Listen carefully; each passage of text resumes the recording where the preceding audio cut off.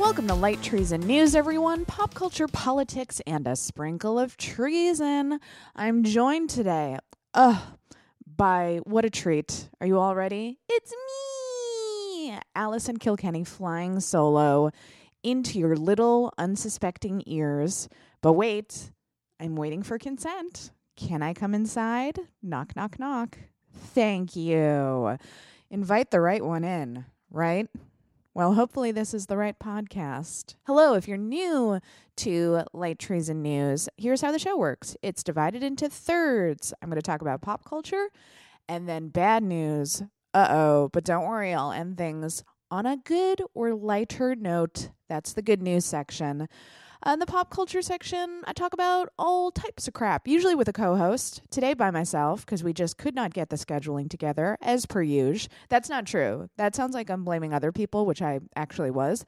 It was entirely my fault. I started texting people at 10 o'clock at night, last night, and those text messages read, ha, ha, ha, ha, ha, because I knew how absurd it was that I was writing people so late.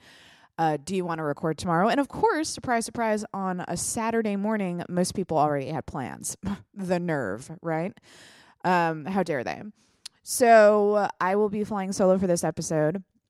This will occasionally happen because scheduling has gotten trickier and trickier for me because your girl's doing a lot, which is a good thing, but it makes scheduling harder, unfortunately. So while we're in the pop culture section, I'm going to do a mix today. I'm going to talk about some pop culture. Also, I'm going to get to, finally, a Patreon question. If you are a $5 a month supporter of mine over at Patreon or higher, $10 a month, $50 a month, dare I even dream of it, $100 a month, you get to send questions that we'll answer on Light Treason News. And we have one actually. No, I'm going to save it because it sort of leads into some other pop culture stuff I've been talking about the past few weeks. I want to start with, I'm not going to get into spoilers. Don't worry, everyone. For one of these, Endgame. I'm still processing it. Avengers Endgame. I'm not going to get into spoilers. Like I said, don't worry. But, let's do the question now because it relates to movies. So Madeline wrote in and said, you all seem to go to a lot of movies. We do, Madeline. We really do. I was wondering, do you ever go alone? If so, do you have any advice for going to the movies alone? Great question. And I know a lot of people feel this way. I know a lot of people have real anxiety about going places by themselves or like movies, dinner. Dinner's like a big thing. For some reason, eating is a very, well, not for some reason, biological reasons, I'm sure, evolutionary reasons. We are pack animals and eating alone feels very weird and vulnerable, probably stemming from our days as cave people, right? Eating alone was probably a very dumb, vulnerable thing to do because you're not paying attention, you're distracted, and oh my God, a saber-toothed tiger can attack you. So that's how we feel in restaurants today. It's like, I feel very exposed right now.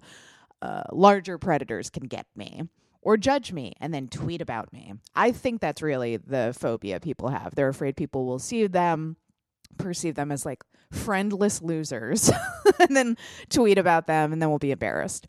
So to go back to your first part of your question, Madeline, you all seem to go to a lot of movies. Yes, that's true. We, a lot of my co-hosts, myself, we are entertainers, we're writers, actors, so we consume a lot of media because that's our jam. We should stay informed about it and what's happening in the culture at the moment. So this was definitely more so the case when MoviePass was at its height. I had friends, I never personally got a MoviePass, but I had friends who got MoviePass, and MoviePass was so cheap. And you could go see so many movies back in the day that some of my friends would just use the movie theater like a hotel where they would go in, not even necessarily see a movie. They would sleep in the movie theater. So a lot of UCB kids, like, between classes or between shows would be very, very tired and be like, I'm going to go sleep for a few hours in the movie theater, not even watch a movie. But anyway, so yeah, we see a lot of movies. I go to the movies alone a lot because I have found that unless it's like a big cultural event, like say Avengers Endgame, which is very fun to see with a group, especially like a well-informed, nerdy group of people, which is how I saw the premiere of it. Unless it's that exact scenario, which even that had its downfalls because, oh my God, trying to get a group of people to show up anywhere at the same time is a nightmare. And I didn't have the tickets. So there were about 7 of us waiting for the guy who had all of our tickets, and we could not get him to text back. And I was like, oh my God, is this whole thing going to fall through? Am I going to miss this movie because I stupidly entrusted my ticket with someone who is not very reliable? But then it turned out he is reliable and he showed up and everything was fine. But you girls got anxiety. I'm a type A type of person. I like to control the situation. And if I can't control the situation, I tend to, how you say, freak the fuck out.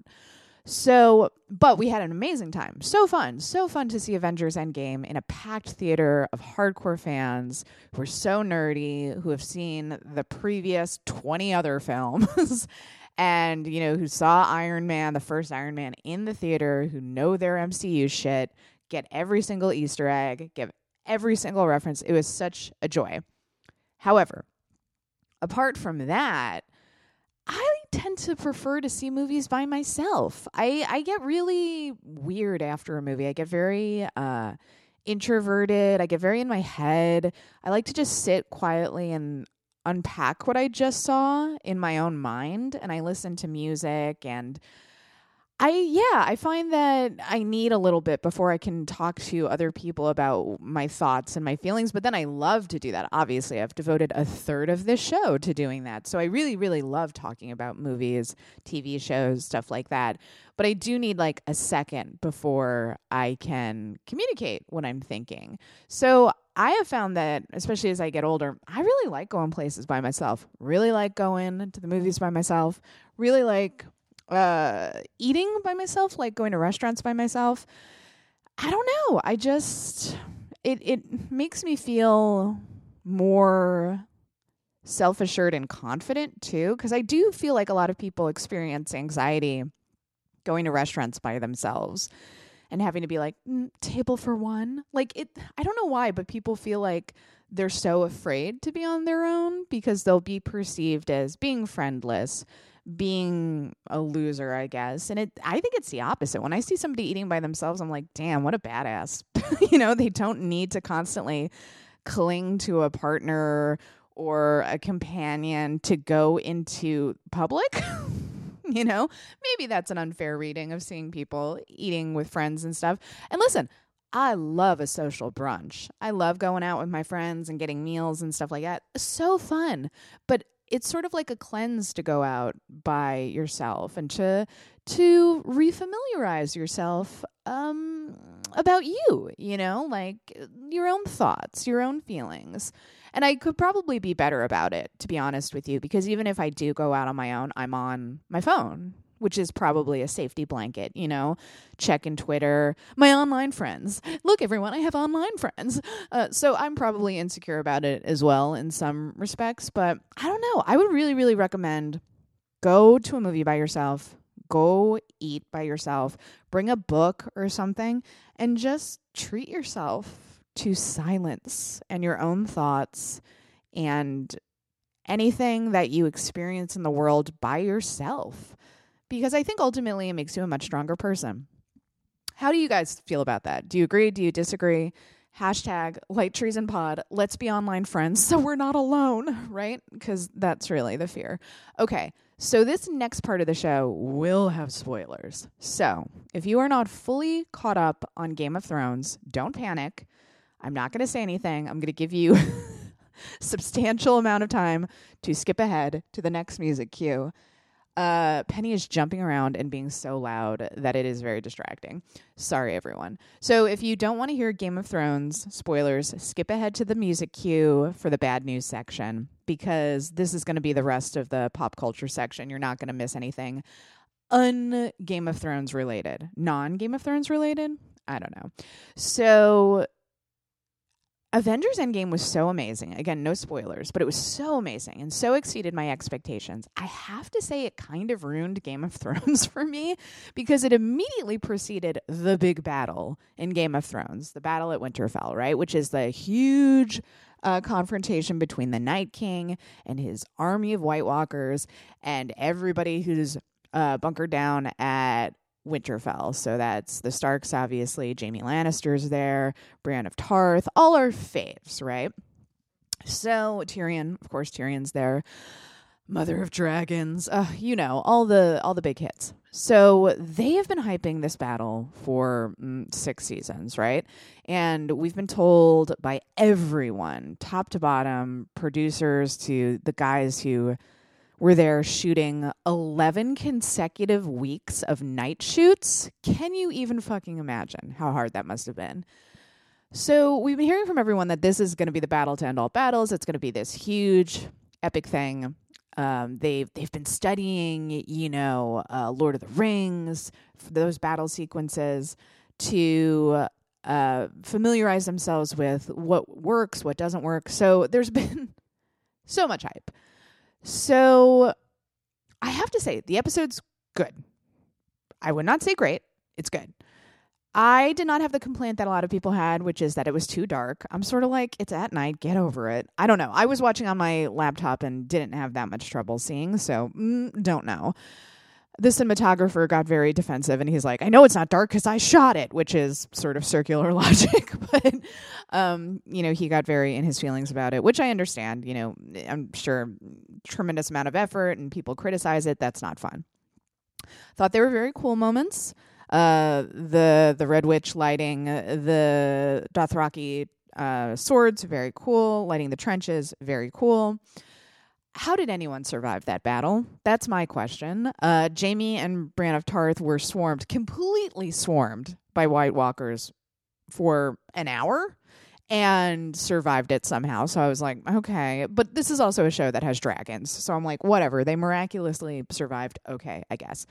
The main thing I wanted to talk about is Arya, because to me that was one of the best moments of the episode, probably of the series. How fucking cool, right? Arya kills the Night King. Holy fucking shit. I thought the way they shot that was incredible. When she flew out of the shadows, I screamed. Arya, our queen, right? Amazing moment, I think. So immediately, the Gamergate boys took to the internet screaming and crying about how Arya's a Mary Sue, that she would have not had the capabilities to do this, that in case you don't know, a Mary Sue is a character who has like these magical abilities to do things without any previous training, and it's basically like wish fulfillment for the audience and the author. And if you're hearing that description and you're like, but that's every male protagonist. Exactly. But this is a criticism only aimed at female protagonists because sexism. So, I mean, think about like Luke Skywalker, you could apply the Mary Sue label to so many male protagonists, but we just don't do that. We accept it when a male protagonist has these magical capabilities, but not when a female protagonist has them. Here's the thing that drives me nuts, though. Arya, arguably, is the only character for whom that moment makes sense, because we have seen her for so many seasons training to do that exact thing, to kill. I mean, how many training montages did we have with Arya? How many moments did we have watching Arya kill someone? Arya is a trained assassin. Meanwhile, Jon is flying around on a dragon, having only previously flown on one once before, and suddenly he's doing twirls, he's doing loop-de-loops, and he's not falling off. Suddenly, and again, yeah, he's a Targaryen. He's half Targaryen, okay?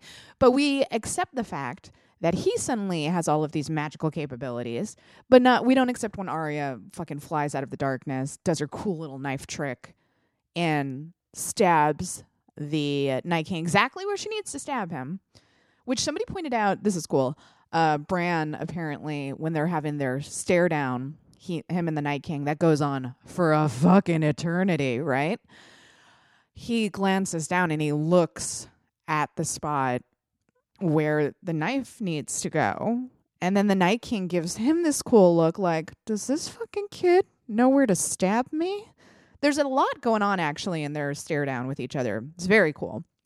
Yeah, what the fuck was Bran doing that episode? I have to go now. And then he enters a raven, and then he just flies around. They better explain themselves in the next episode, because I was like, what the fuck is going on? Everybody thought Bran was the Night King, and so far that has obviously not proven to be true. But I'm like, I need a better explanation for what is going on with this kid. I'm sorry, the three-eye raven. We can't call him Bran anymore. Because what are you doing? What are you doing, kiddo? And I know, like, whatever. They can always explain away all of his behavior by saying, but he knew everything needed to happen in that exact sequence. Like, he needed to send Theon to go die and blah, blah, blah, blah, blah. But I don't know. I need him to really pull a VIP move, or I'm sorry, a MVP move in the next couple episodes, or that character's a wash for me. Come on. So anyway, that's my rant about Arya. Arya's not a Mary Sue. Arya, her entire arc makes really perfect sense. Stick 'em with the pointy end. It's the first moment we have with her. She says she doesn't want to be a princess. She doesn't want to marry a future king. That's not her. This girl, who is constantly confused as a boy, right? Everybody always calls her a boy, has been training as a deadly assassin since the first season. So if anyone's finale makes sense, it's Arya's. And it's so infuriating, but also like totally expected, right? Sexists are going to be sexist, right? That they wanted that moment to go to Jon. Jon is not qualified to kill the Night King. He's not. We needed the person who was training to be no one, right? We even had that teaser early on. No one can kill the Night King. A girl is no one. No one killed the Night King. Anyway, if you've seen it, #LightTreesandPod, let's talk about it. I'm still enjoying it.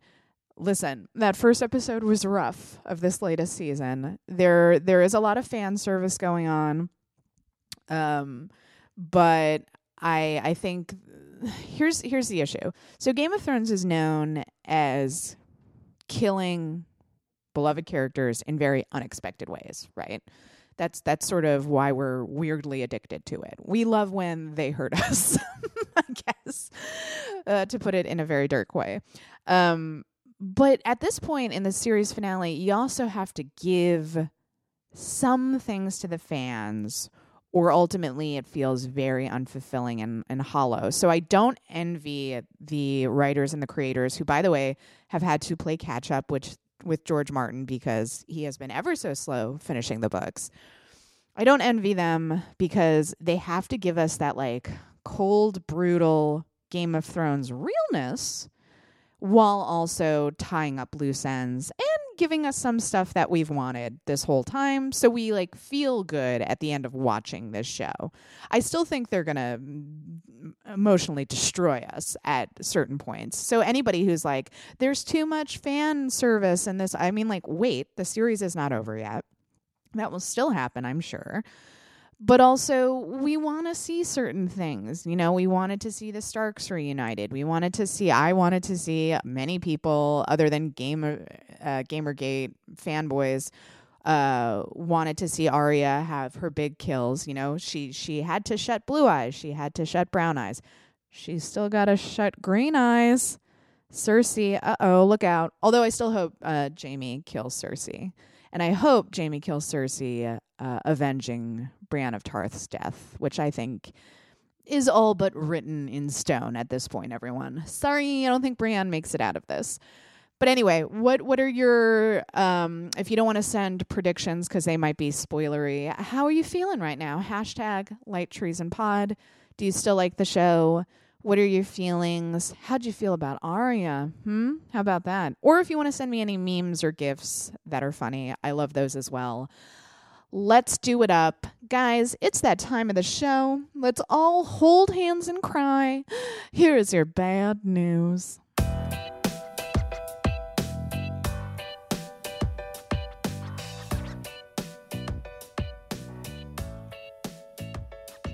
All right, so there's going to be a little bit of crossover in this bad news section because I have some pop culture-y type stuff that also sort of crosses over into bad news because, man, this shit is bleak.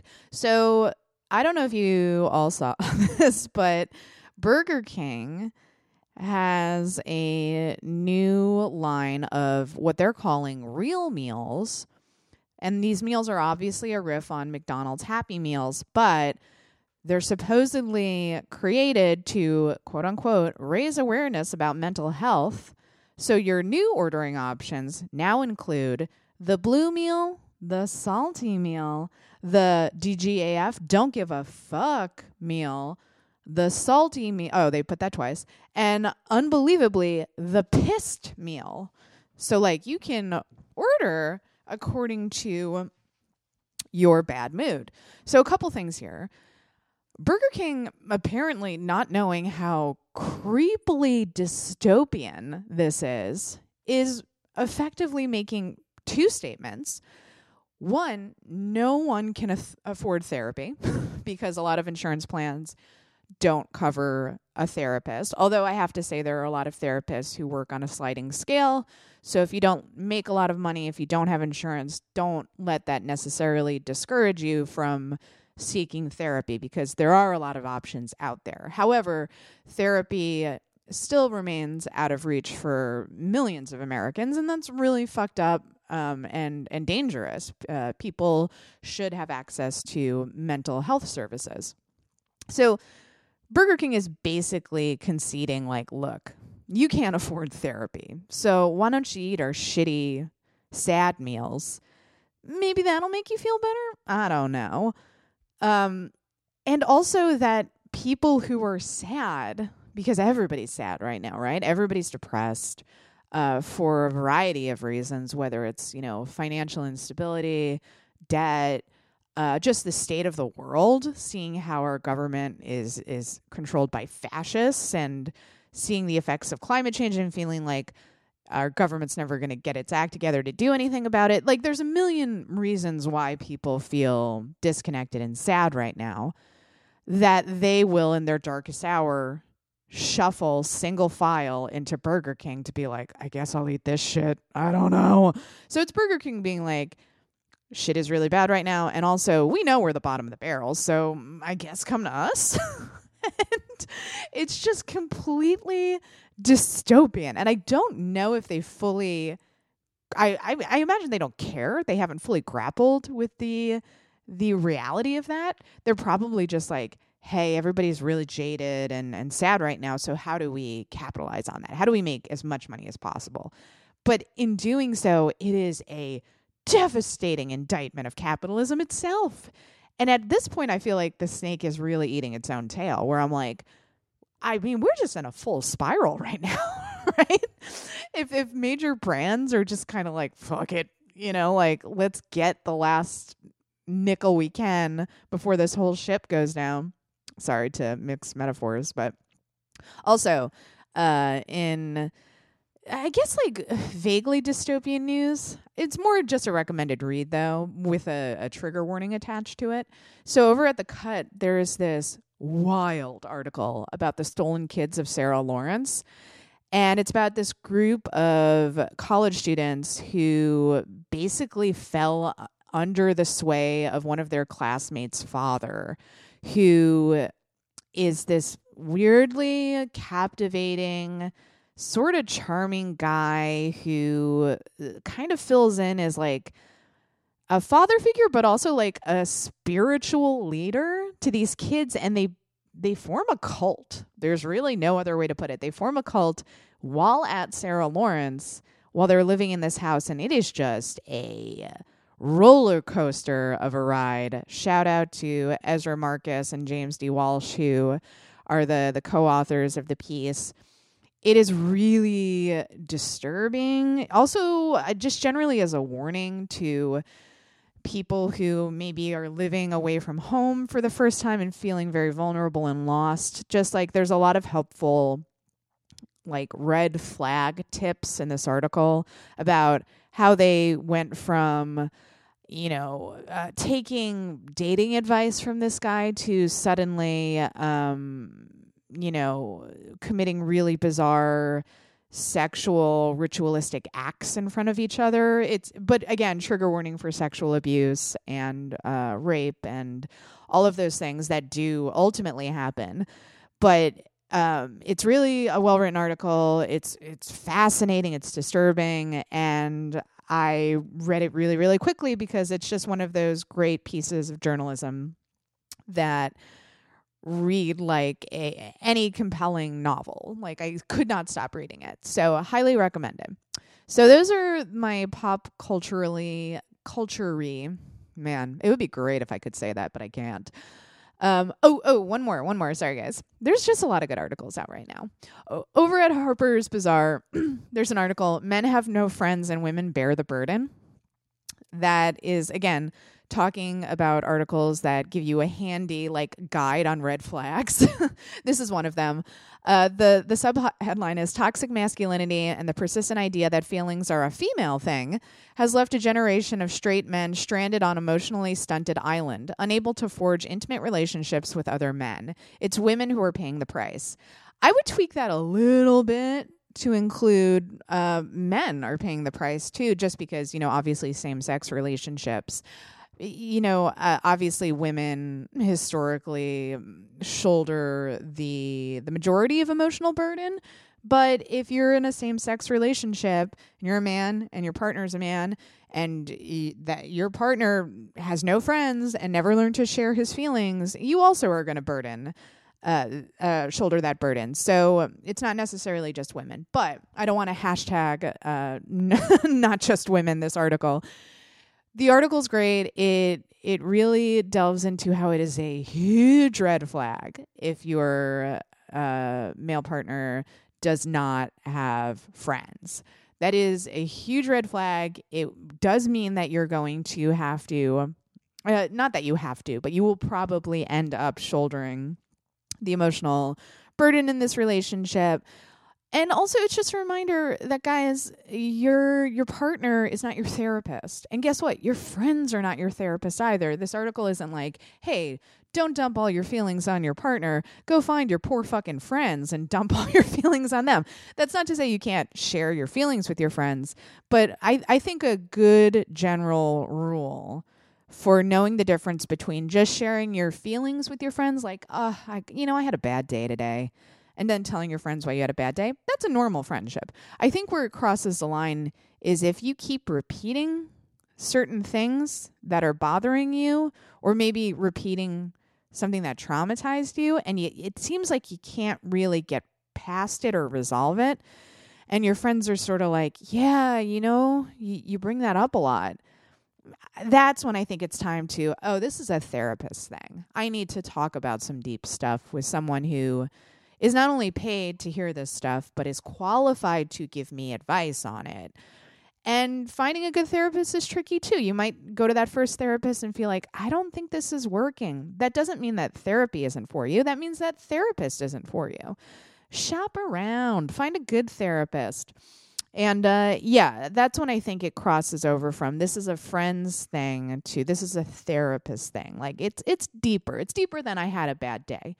It's, it's a thing that is preventing me from moving past this thing. And my friends don't have the time or frankly the training to help me with this. So I need to find somebody. I need to get a little more serious with it, And I'm not saying this to lecture anyone. Believe me, I'm in that situation where I'm the person who's like, I just don't have time. And I hear myself say it and I'm like, girl, come on. We'll get there. We'll get there together. So if you've read any of these articles, if you read it after listening to this and have thoughts, hashtag LightTreesandPod. Here is some of the real bad news. Ooh, we got to talk about Trump's comments about doctors executing newborns. So Trump on Saturday night revived what has often been a refrain by the anti-choice movement as doctors, quote unquote, executing babies. This was during a more than hour-long speech at a rally in Green Bay, Wisconsin. And let's remember that the radical right called Dr. George Tiller Tiller the baby killer. So, and then, of course, he was assassinated. So this is a common refrain from the right that has caused radicals in the past to murder doctors. So we know where this leads. This isn't even like a question mark in history. Like, what will it ultimately mean for all of us? We know what it would. We know what it means. They'll kill doctors. So this is what Trump said. The baby is born. The mother meets with the doctor. They take care of the baby. They wrap the baby beautifully. And then the doctor and the mother determine whether or not they will execute the baby. That is just a full-blown fucking lie. That's a lie. That's obviously, you're listening to this podcast, you know that's a lie. Oh, I mean, unless you don't know and you happen to be one of those random people who find the podcast, send me a very angry email. In case this is new information to you, that is not how abortion works. That is a fantasy in the minds of right-wing extremists who want to kill abortion doctors. And arguably anybody around the abortion doctor, anybody working at the clinic, including the woman seeking the abortion. They have a funny definition of pro-life. So obviously this is hugely dangerous. We already know Trump has, and his rhetoric has radicalized many of his supporters, some of whom have been arrested for planning things, for mailing things to Democratic leaders, bombs, other suspicious substances. So we know, again, what his words inspire in his followers, attacking synagogues, shooting synagogues. We'll get to that in a second. So obviously this is very, very dangerous behavior and words from Trump, but we've also come to expect that from him. So speaking of attacks at synagogues, a Jewish community in Poway, I apologize, in California is grieving after a gunman opened fire at a local synagogue on Saturday. Same day, everyone. If only we could draw a connection between the two. I don't know. He killed one person. Supposedly the woman he killed, according to reports, was trying to protect the rabbi, and wounded 3 others, including children. So there was a lot of coverage immediately after it happened that early reports that a Border Patrol agent shot the attacker. So immediately people on Twitter were like, good guy with a gun, good guy with a gun. Okay, so it turns out that was not the case. He didn't shoot the attacker. What he did was he shot 4 bullets into the car as 2 men took down the license plate number. So this guy, Jonathan Morales, is being praised by some people as being a hero. I'm just glad he didn't shoot a bystander because he didn't stop the shooting from happening. He didn't even shoot the attacker. He shot up his car a little bit. And the other bystanders were able to do the truly helpful thing, which is write down the license plate number to give it to the police officers.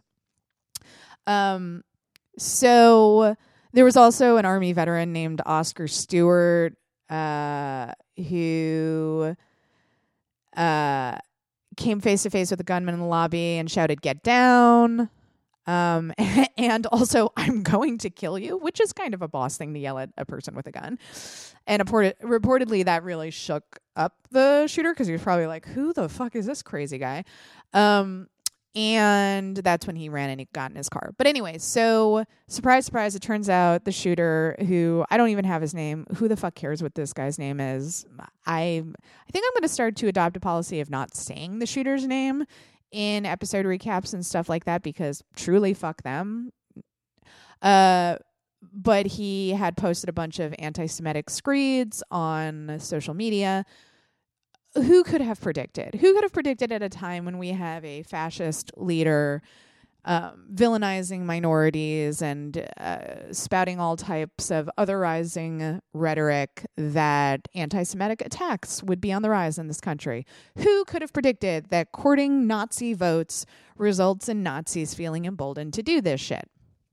So that was a lot of sarcasm, in case you didn't pick up on it.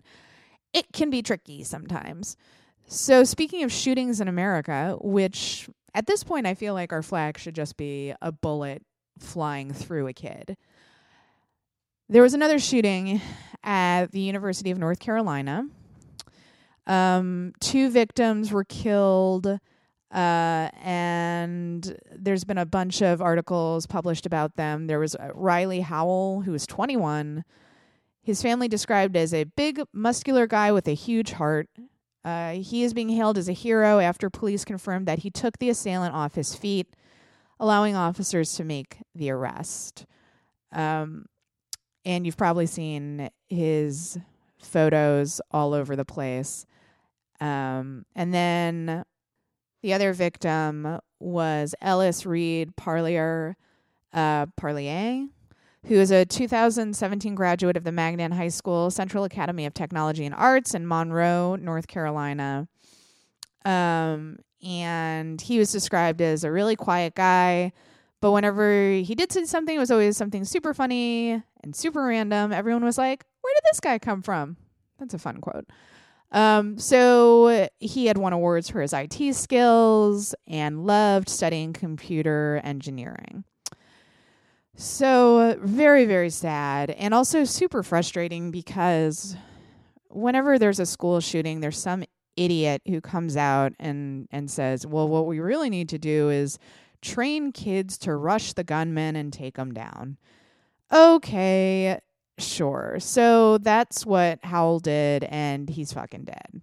And I refuse to believe that the majority of Americans want to live in a country where we accept that as like an acceptable sacrifice for our fucking dumb gun culture. I bet you most Americans, most people, if they have someone like Riley Howell in their life, would say, yeah, I find it acceptable that they'll have to fucking sacrifice themselves because we are so stubborn that we refuse to change the way things are right now. I don't think that's acceptable. I don't think it's necessary. I don't want people like Riley Howell to have to sacrifice themselves because we refuse to change. And I'm sure you all agree with that as well. But it makes me so sad when I hear about some kid who threw himself in front of a door, got shot 18 times because he was protecting his classmates. And the media always holds them up as heroes because they are heroic, obviously. But also, that sacrifice was not necessary. You know, this gun shootings in America are not a force of nature. They're not inevitable. They're a consequence of policy decisions and corrupt politicians and corrupt lobbying efforts. That's why we're at the point we're at right now. And these kids shouldn't have to be heroic in this way. It's amazing that they are. It's amazing that they're that selfless and they're willing to sacrifice themselves. But imagine what Riley Howell could have done in his life with that same spirit, you know? Probably could have affected a lot of change and done good things for our society. But he had to be the guy who tackled a gunman and died. That sucks. That's our fault. You know, like, that's just terrible. I feel really, really bad about it. So, by the way, if you're a new listener to the show, good news is coming. So, I also wanted to talk about Attorney General William Barr no-showing at the House Judiciary Committee meeting Thursday morning after the Justice Department said he would decline to testify. So not a surprise that he no-showed, but still just another one of these moments in the Trump administration where people were like, the fuck? Can they do that? Listen, at this point, we are truly in uncharted waters. Anybody claiming they know if they can do that or can't do that is full of shit. We just don't know at this point. It's really been wild to watch. But also in an update on the whole Barr thing, Robert Mueller is steamed, you guys. So he wrote a letter in late March objecting to Barr's 4-page summary of the conclusions of the investigation into possible ties between Russia and the Trump campaign. So Mueller's whole beef with Barr is that, quote unquote, his memo to Congress did not fully capture the context, nature, and substance of the investigation. Because what Mueller was actually doing with the report was painting a picture of corruption and collusion. And Mueller's whole thing was never that there was no collusion or there was no crimes that were committed. His whole thing was, listen, there was a bunch of shady stuff that was happening at this time. And I'm going to pass along this whole thing to other committees, other bodies to further explore criminal charges. That was his whole thing. So, I don't know, guys. I don't have much to say about this beyond every day is just a new carnival of nightmares. And I think we're really in extraordinary legal territory here, meaning lawlessness. And I don't know what's going to happen because of it. I saw today people are speculating that Trump could be indicted after the presidency. Who the fuck knows? I think he'll get away with everything because I just have no faith in the government or the justice system at this point. And I think rich, privileged people can do whatever the fuck they want and there's no consequences. And it's sort of sad seeing people who are still at the mercy of the justice system being like, no, they'll get him eventually. And I'm like, what are you basing that on? Are you basing that on the nothing that has happened so far? Are you basing that on our completely inept Congress who has been able and or willing to do nothing up until this point? I mean, really, what are you basing that on? But also I'm a pessimist. So, do I have enough time to talk about this? Yes. So on Wednesday, the Court of Arbitration of Sport ruled that female athletes with naturally elevated levels of testosterone could not compete as women unless they made efforts to reduce the hormone in their bodies. Okay. So there's a lot of problems with this, obviously. This is a misunderstanding of biology on the one hand, and also an effort by transphobic people to keep on transphobing all over the place. So the ruling came in a case brought by the middle distance runner Caster Semenya against the International Association of Athletics Federations that challenged longstanding myths about the presumed masculinity of testosterone and its role in the body. So let's talk about this a little bit. Women, it's very common that women can have elevated testosterone in their bodies, and vice versa. Men can have elevated levels of estrogen. It does not make you a quote-unquote man if you are a woman who has elevated testosterone, because that's not how biology works.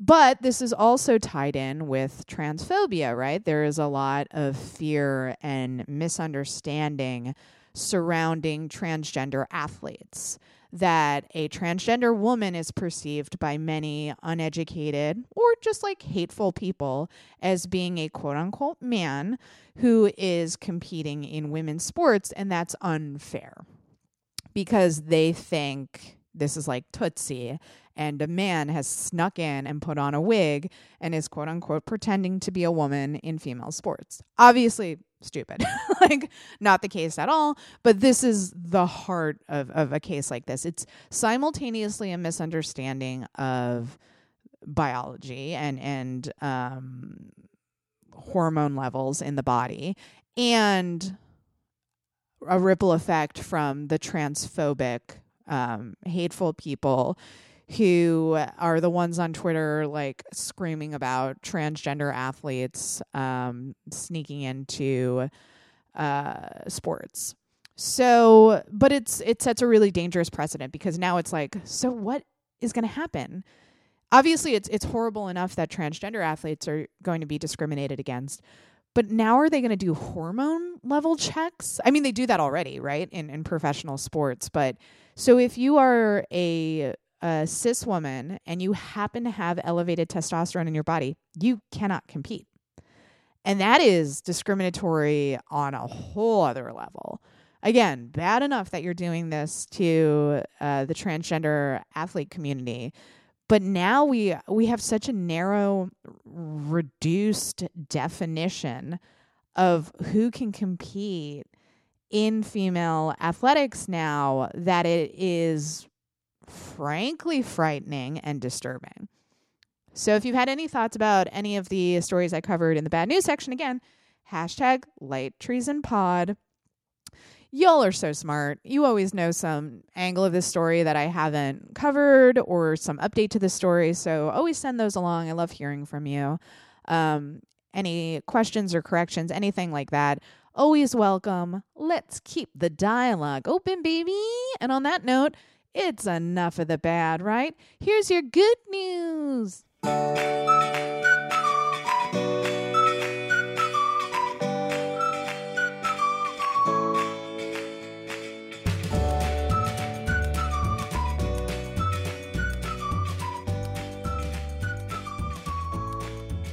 Wait, I just realized how cute it is that I gave the advice about going to see movies and eating alone when I was hosting the podcast on my own.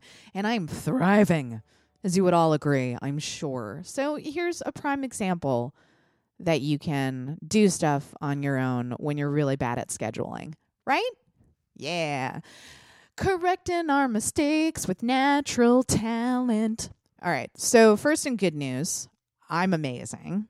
Second in good news, white supremacists are just having food whipped at them all over the place. And it's honestly inspiring. So on Wednesday, Giovanni Valley, I don't care if I mispronounced your name, you're a white nationalist. They were speaking at the anniversary of the Unite the Right rally in Charlottesville, and he decided to bring a Nazi flag. Well, guess what? You can't bring a Nazi flag to New York City's Union Square, sir. That's going to be an issue. And sad news, everyone. Giovanni got egged. And it was all he was doing was spewing vile homophobia, including saying that homosexuality was due to a chemical imbalance, and some New Yorker whipped a bunch of eggs at him, and he was not happy. And guess what? That wasn't the only case of this happening. So a British far-right activist named Tommy Robinson, founder of the rabidly Islamophobic British Defence League, and now candidate for the European Parliament, got a milkshake thrown in his face as he was campaigning. And I'll link to both of these. Jezebel has a video of both instances if you just need a little pick me up today. I always like seeing white supremacists getting shit thrown at them. But what's sort of disheartening about all of this is, let's recount all the things the extreme right are doing, right? Mass shootings, mailing bombs, all types of terrorist acts. And this is what the extreme left is doing. Listen, I'm not saying that we should ever embrace the violent tactics of the right. Obviously, violence is bad. Innocents get hurt. Ultimately, I think it always, always, always harms the cause. However, the way the media covers this is both sides do it. And it's like, are you fucking serious? On one side, we have people throwing milkshakes and eggs. And on the other side, we have people shooting up synagogues. It is not the same fucking thing. And don't cover it that way, because then you play into the hands of the extreme right. So, Allison, just let the good news be good news and don't be a downer. Sorry, did I say that out loud? Okay. So, the New York Times has this big article about how wages are finally rising 10 years after the recession. And the article's kind of adorable because they have a little chart and they're like, look, wages went up. Why did wages go up? In what industries did wages go up? And hold on, I'm going to do a little search right now for the words fight for 15. Oh, I don't see them. That's weird. Nowhere in this article does it say fight for 15, the collective movement waged by ununionized workers to raise wage. I'm scrolling right now, guys. I'm looking for it. And it's not in here.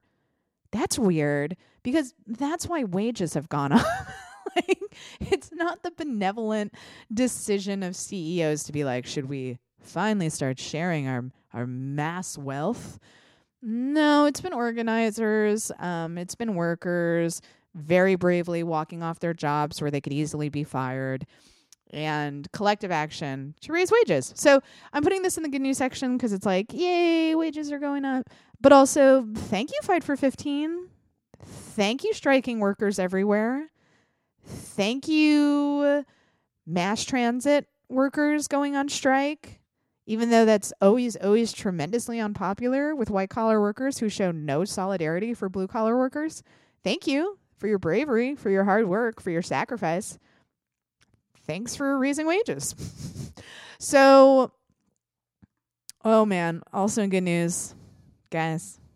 I don't know if you've been following the saga of Birdie the cat. This one got me.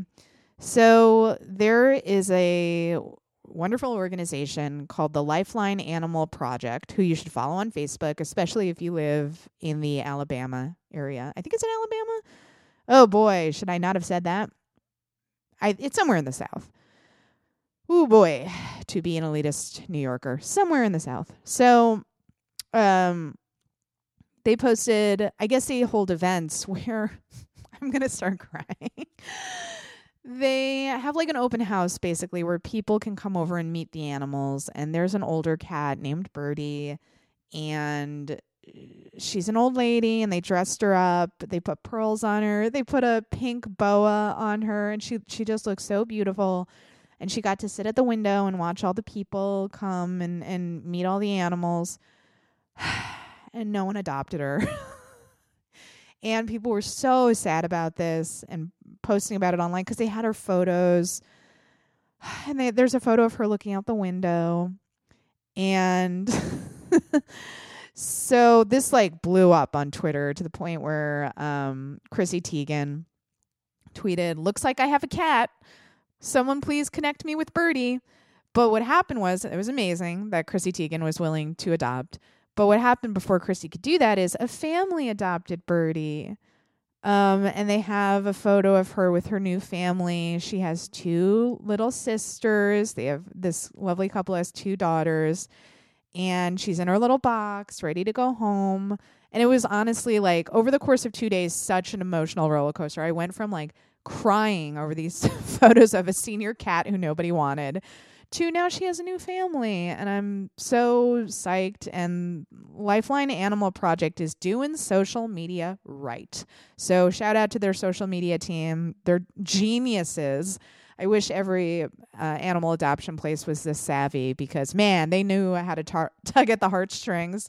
They have like first person narrations of like, I'm dressed up for my big day. And I was like, I'm going to die of sadness if this cat does not get adopted. And now I'm not going to die because this great family stepped up. So shout out to them. Also in good news, we've been following this story for a while. Man, the NRA is fucked. And that's not me putting words into their mouth. This is a direct quote from one of its own members, quote unquote, "They're fucked." Damn. And this is coming amidst the ouster of Lieutenant Colonel Oliver North and a New York Attorney General investigation. NRA members say the organization has lost its focus on its original mission, which I believe was facilitating the murder of young people, if I remember their original mission statement. So yeah, things are not good. It turns out that Ollie North spent a bunch of money and didn't bring home receipts. On the tab of the NRA, there's been a lot of misappropriation of funds, LaPierre as well, a lot of overspending. And that's what happens when you get handed the company credit card and you can do whatever the fuck you want. So also, of course, the NRA figureheads, all of them, their lavish salaries that they were paying themselves, Basically, they bankrupted the organization. And good. Hopefully, listen, I'm not going to say there's no responsible gun owners out there, okay? I know they exist. But more and more, they have a problem with this organization as well. So if we can bring down the NRA, or if the NRA, look, at this point, it's like when the NRA just falls apart on its own, because it's happening right now, that will be a huge moment for the massacre prevention community to step forward and approach politicians and being like, well, since you're no longer receiving fat ass paychecks from the NRA anymore, maybe suddenly, magically, do you care now about children and young people being slain by gunmen? Maybe now you care, now that your pockets are not being lined by the NRA. I know that's a really cynical way to approach politics, but let's be real. It's probably how we have to think at this point. We need to wait until there's a vacuum moment where the NRA is no longer this powerful lobbying group. And I think we're seeing it happen right now, obviously, right? There's been so much criticism of them. They're in such financial despair at this point that it feels like a golden moment to step in and be like, well, since the largest gun lobbying group in the world is no longer an unstoppable force, maybe now we can work to come up with sensible gun regulations and like effective ones, because I think sometimes well-meaning liberals pose gun control policies that don't make sense, just on a practical level. Like, even if it seems good, there's a bunch of loopholes and ways to get around it. So maybe we should also work with people who know stuff about guns, who know stuff about how people acquire guns, and, learn about our shit before we propose policy changes, right? I think that's logical and fair. So if you have any good news stories that I missed, because I acknowledge that I can't see everything, guys. This is just my list. This is never my list of, here are the most important stories in the world right now. Certainly that's not the case. I can't get to all the important stories in the world right now. I'm just one woman by myself doing a podcast. But I do the best I can. But if I ever miss anything glaring and you're like, Allison, what's happening? #LightTreasonPod. That's truly where I'm going to see it. We are also on Instagram and Facebook, but I see Twitter the most. So if you're not on Twitter, you can also email the show. Oh my God, I can never remember our email because I so rarely check it. This is why I say just contact me on social media if you can. But if not, we are at lighttreasonnews@gmail.com. And yeah, like us on Facebook, follow us on Twitter. More and more of you have been following us on Instagram, which is dope because, I'm not a youth anymore, if you will. And it seems like the young ones are more on Instagram. And I get it, because Instagram's a much calmer place. Like, I'm a fan of Instagram. It's just people liking your photos and leaving supportive comments. It's the opposite of Twitter. So I get it. You can follow us over at Light Treason. I love seeing your comments over there. And yeah, if you sign up at my Patreon at the $5 a month level, you get to send questions that we'll answer on Light Treason News. $10 a month, you get to do the online hangouts that we do every month. And I've been trying to do them at different times, different days, so people can participate. Let me know if there's ever a day that works best for you, and I'll try to accommodate if there's enough people, obviously. Yeah, and guys, thank you so much for your support and for listening and all of your lovely feedback. I love hearing from you. If you have any pop culture recommendations, you can send them, tweet them. Obviously, I don't want people to feel like if you're not a $5 a month member, you can't communicate with the show. Of course you can. There's a bunch of free ways you can do that, and I'll never ice you out. Obviously, I'll give priority to my Patreon supporters because they're troopers, and I love them. But, yeah, I'm going to send out letters soon to my $50 a month supporters and higher, so look out for those. I cannot believe you love getting my little ranting diatribes in letter form, but you do apparently. So I might do that today, actually. I'm just thinking aloud at this point. Anyways, Thank you so much for listening, and while you're at it, get out there and cause a little trouble.